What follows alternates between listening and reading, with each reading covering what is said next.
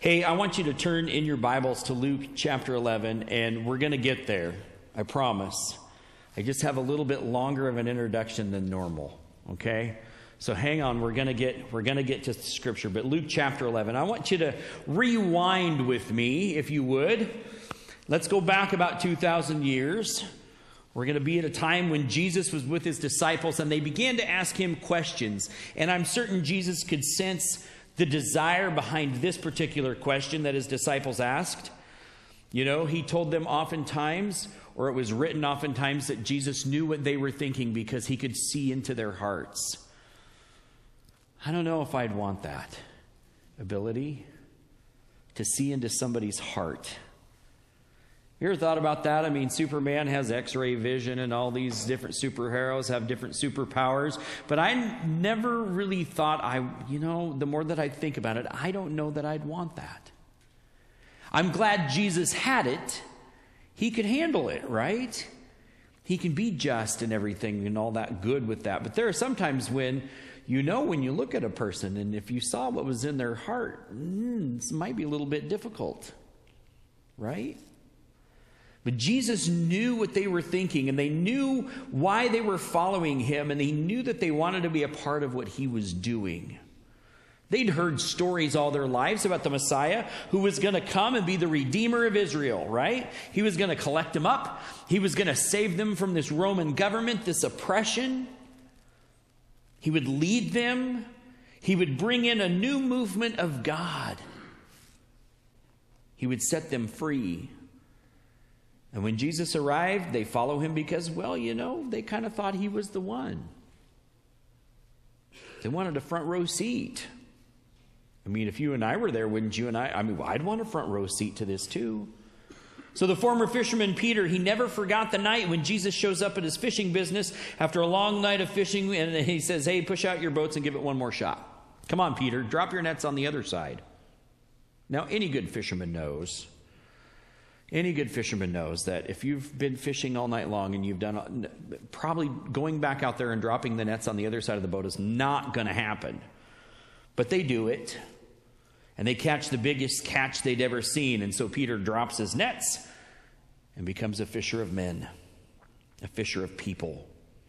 Matthew, the tax collector, sitting at his tax booth. Jesus comes to town, heals the town paraplegic, and you see that kind of thing happen. And it's a little hard to dismiss, a little hard to ignore. Or what about Nathaniel? We don't hear a lot about Nathaniel, He's this kid sitting under a tree. And his friend says, come see this guy, come check him out. I'm pretty sure he's the one. I have a suspicion he's the one. I'm pretty sure. Come. And then Jesus tells him, while you were sitting under that tree, I know what you were saying and thinking.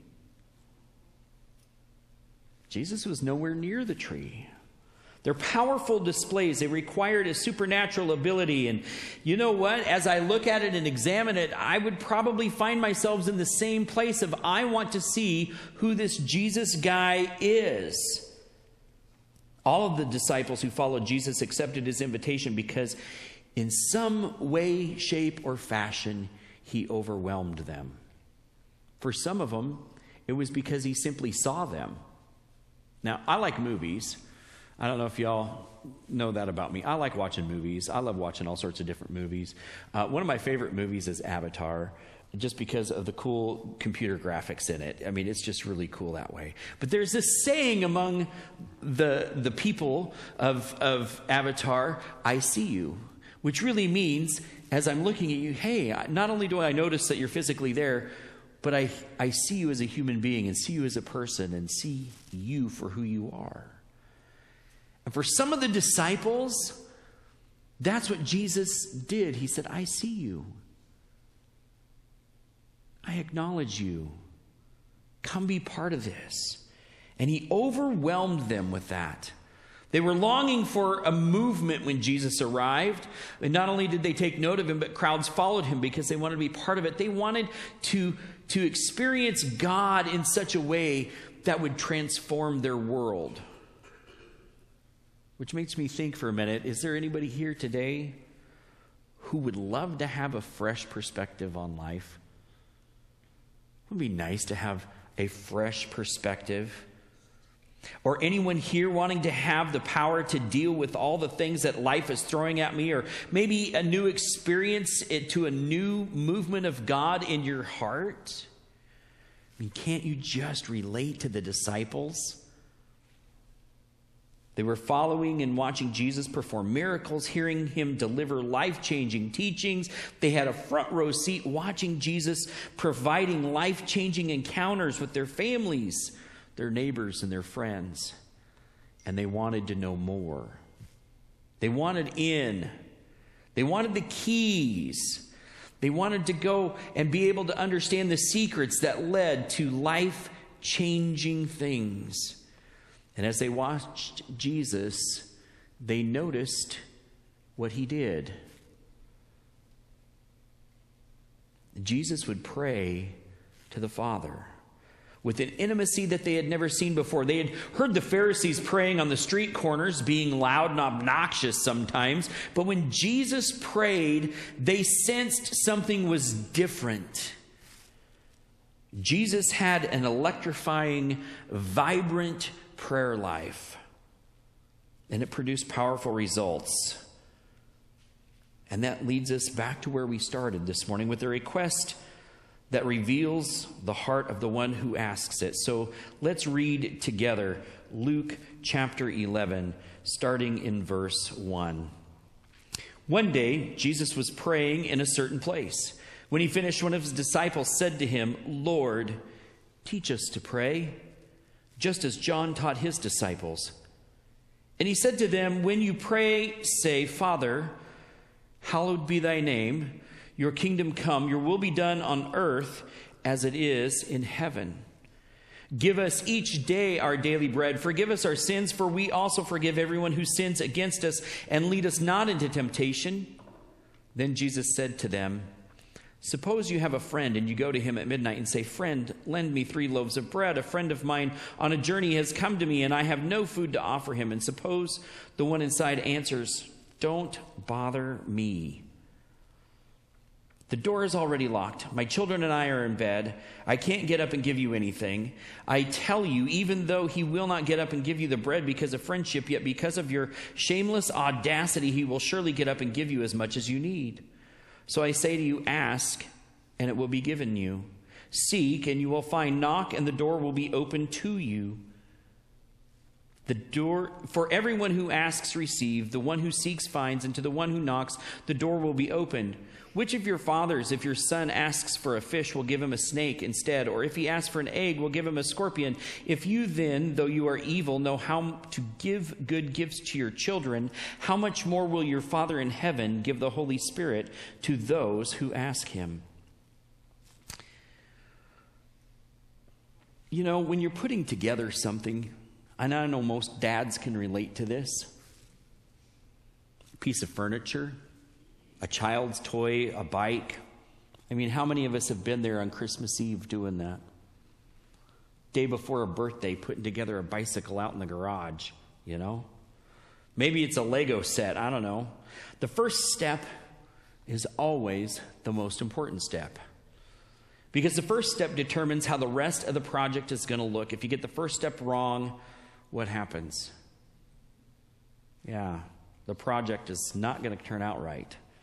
Now, I know that we have many woodworkers here in this church that can do wonderful things with wood. That is not in my wheelhouse of talents, nor could I make it a skill. I was in 8th grade, and Mr. Baugh was my woodshop teacher. And you know, you always have to take those vocational classes in junior high and senior high. They always make you do that. When you got to high school, it was a lot more fun. I got to use stuff like AutoCAD and do some other things. But I, for the life of me, nearly flunked woodshop. And I don't know how you do that, except I would make perfect pieces. I could cut them out. I could plane them down. I could sand them. I could finish the pieces perfectly. And my teacher, Mr. Baugh, he'd give me an A every single time. But when I'd go to put the project together, something happened. Maybe it was something didn't happen. I don't know. But 9 times out of 10, my projects looked a little like Picasso had put them together. I mean, seriously, we were making these little carry trays to take home for Mother's Day for our mother, and they could put their makeup brushes in them, and they looked like, they had a handle in the middle, and they had different things. And the shop teacher even had me make his parts for him to prove his point. So I made a set for me, and I made a set for him. And they were perfect. And Mr. Baugh's little example project was perfect. And mine had so many serious issues to it. It was horrible looking. I couldn't do it for nothing. That first step is always the most important step. I don't know. Maybe I didn't get the first step right when I was putting things together. In the same way, our first step of prayer is extremely important because it determines how the rest of our praying is going to look. When we look at Jesus' example to the disciples, the first thing that he does is give worship to God. This hallowed be your name. It changes what we ask for. It feels like we need to confess because we're saying, holy is your name. And it's not only God, it's his name. We start out reminding ourselves who we're talking to, and that not just is God holy, but even his name is holy. We remind ourselves how significant that is, and how significant the Father is. And that shows us this one thing that I want you to write this down if you can. Honoring God, not ourselves, should be the guiding focus of our prayer. We pray for many, many things. We pray for things, for people to be healed. We pray for good things to happen. We pray for God to bring workers, for the harvest is plentiful. We pray and we ask. But the foundation of our prayer should honor God. That next section of prayer petitions God to make our world a reflection of heaven. When we look at the world, we become so discouraged by what we see, we believe nothing good can be done. We're left to sit back and wait for the return of Christ. How many feel like that after the last 2 years? Hello, I'm guilty. I'm guilty of that. I'm guilty of praying, Jesus, just come so this pandemic thing would be over. The thing of it is Jesus wants to renew the world through us, right? N.T. Wright says, Jesus is coming, plant a tree. I was like, are you kidding me? But that's because when we do that, when we plant something new, we acknowledge that we have not given up hope on this world. And so when we pray, we ask God to change our world so that it better reflects the perfect love and security of heaven. Lord, on earth as it is in heaven, may your Spirit be unleashed around us. Asking God to change our world shows that we have not given up hope. What makes up the majority of what we're praying after worshiping God and praying for others, and we get to the part of the prayer where we pray for ourselves, and can I say this? Asking God to do something for you and I, for ourselves, is not wrong. But it shouldn't be the bulk of our prayer. It shouldn't be the first thing we think about. We shouldn't be consumed by our own desires. Jesus talked about daily bread, emphasizing the constant daily reliance on Him to trust God for what we need for today. And He didn't say anything about tomorrow or next week. He said today. But you know what? A few months ago, we did this thing called Take Care. We did a whole sermon series on what it meant to care for yourself. Because too often, we think if we're taking care of ourselves, we're being selfish, and that's not the same thing. When we're selfish, it means we're putting our priorities above God's priorities. We're consumed by our own desires. When we're taking care of ourselves, it is getting ourselves prepared and ready for what ministry we have to do tomorrow. Think about it like this. We all have jobs. Most of us have jobs. At some point in time, most of us have worked jobs. Some of you might be retired. But if you didn't sleep the night before, how did you do at your job the next day? Wasn't very good, was it? It's kind of hard to get the normal things done, the regular things done. When we don't sleep the night, when we don't take care of ourselves, how can we expect to disciple others? You see, we shouldn't be ashamed of asking God to provide for our own needs. And I don't know if you noticed this, but this idea of daily bread and daily physical sustenance was also connected to confession and forgiveness. It's reminding us that we do not live by physical food alone, but we need forgiveness and deliverance from temptation. And we need to experience forgiveness and are prepared to forgive others so they experience forgiveness as well. We lose track of God's grace. Temptation comes in. Evil creeps in. So it's God's forgiveness that should so consume our hearts. It allows us to be willing to forgive others. You know what I'm talking about. We've all experienced it. That one deep hurt, that pain that goes so deep and so far and so hard that we just can't let go of it. And too many times in the church we say, just forgive and forget. That's what God does. Just do that. Charlie and I were talking this morning, and there's a commercial on TV that we both like. It has to do with people suffering from depression. And one of the commercials that I saw, and Charlie said the other ones are very similar to it, is this young man sitting there, and it's all the advice people give somebody who's suffering from depression. And at the end, it really doesn't help. Saying those things really doesn't help. When we need to forgive somebody, to tell someone else to forgive and forget, that doesn't really help. Because forgiveness is a process. In fact, I could preach a whole other probably sermon series on simply just forgiveness. Because it is so much more than just forgetting. And boil it down into like a nutshell, forgiveness is giving up our right to get even. When someone sins against us, there is a spiritual law in play. You know, you probably heard that idea of I'm owed a pound of flesh, right? I love the C.S. Lewis, the Narnia books, and in The Lion, the Witch, and the Wardrobe, the young boy, Edmund, betrays his whole entire family. The White Witch rolls into Aslan's camp and demands her pound of flesh. Aslan says, "You'll get your pound of flesh." He gives himself up, right? We know the story. There's this spiritual law when someone sins against me that I've got to forgive them, but the only way that I forgive them is that I give up my right to get even, and I have to give that to God.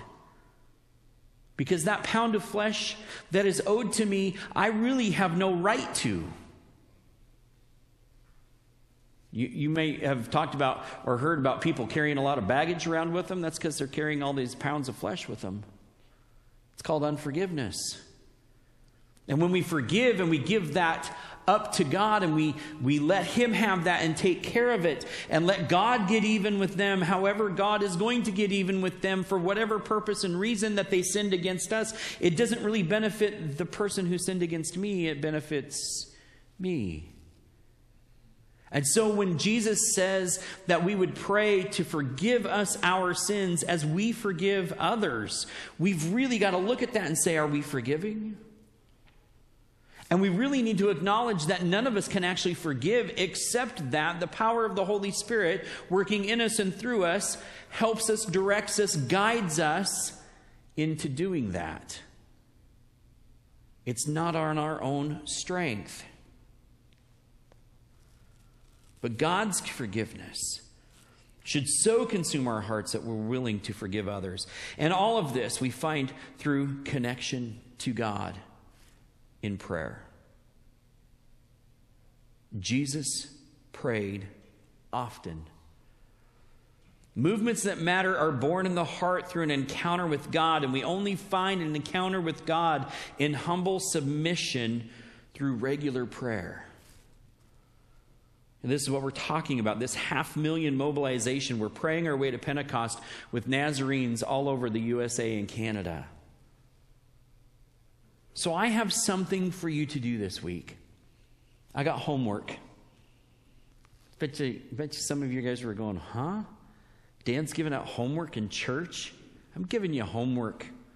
I want you to find somebody, one person, that you can call, that you can either sit next to, that you can be with in some way, shape, or fashion with every day, and pray the prayer that Jesus prayed. How long does it take us to say the Lord's Prayer? If it's 30 seconds, I think that might even be a little too long, right? Last week I begged you to find somewhere to pray for 5 minutes a day. Now I'm begging you, pick up the phone, FaceTime, instant messenger video chat.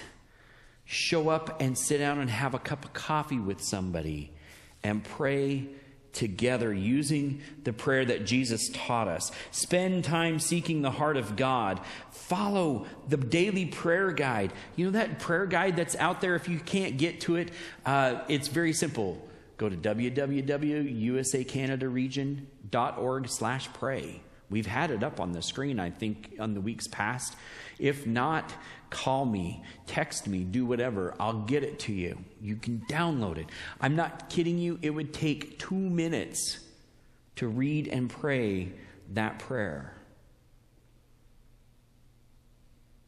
You see, we as Nazarenes, we are optimistic theologians.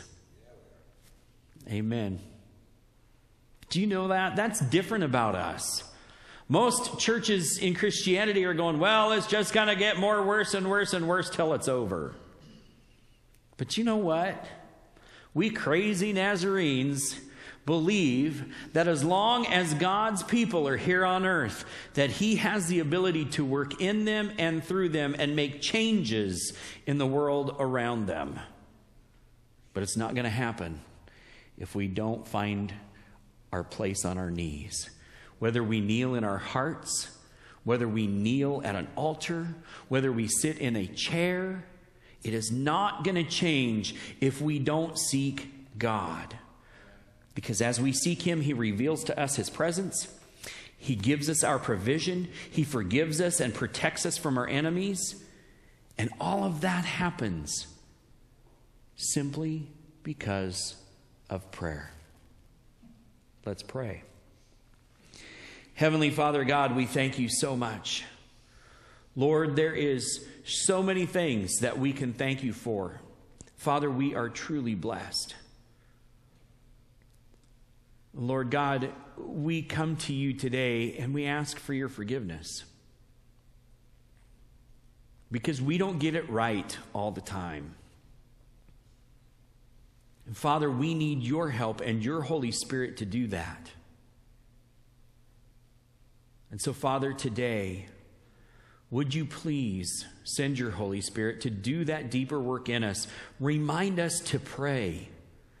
Help us to remind each other to pray. Lord God, help us to come together that we would do what you need done in your kingdom. But Father God, we're not going to know what that is except that we pray and we ask. So, Father, we acknowledge that there are times that we try to do this thing on our own. We acknowledge that there are times that we just don't do anything at all because we're discouraged. Lord God, it is easy to be discouraged in the world that we live in. Father God, remind us, Holy Spirit, remind us that we are not citizens of this world, but we are citizens of heaven. And being citizens of the kingdom of God means that we are saved from death and hell and the grave and sin and all of that stuff. But we are also saved to work in your kingdom. Lord God, remind us to pray. Holy Spirit, remind us to pray. Father God, we thank you and we praise you for all that you've done. And we pray this in the name of Jesus Christ, your Son, our Lord and Savior, the Messiah of the world. Come quickly, Lord Jesus, come. And we do that by the power of your Holy Spirit living in us and through us. Amen.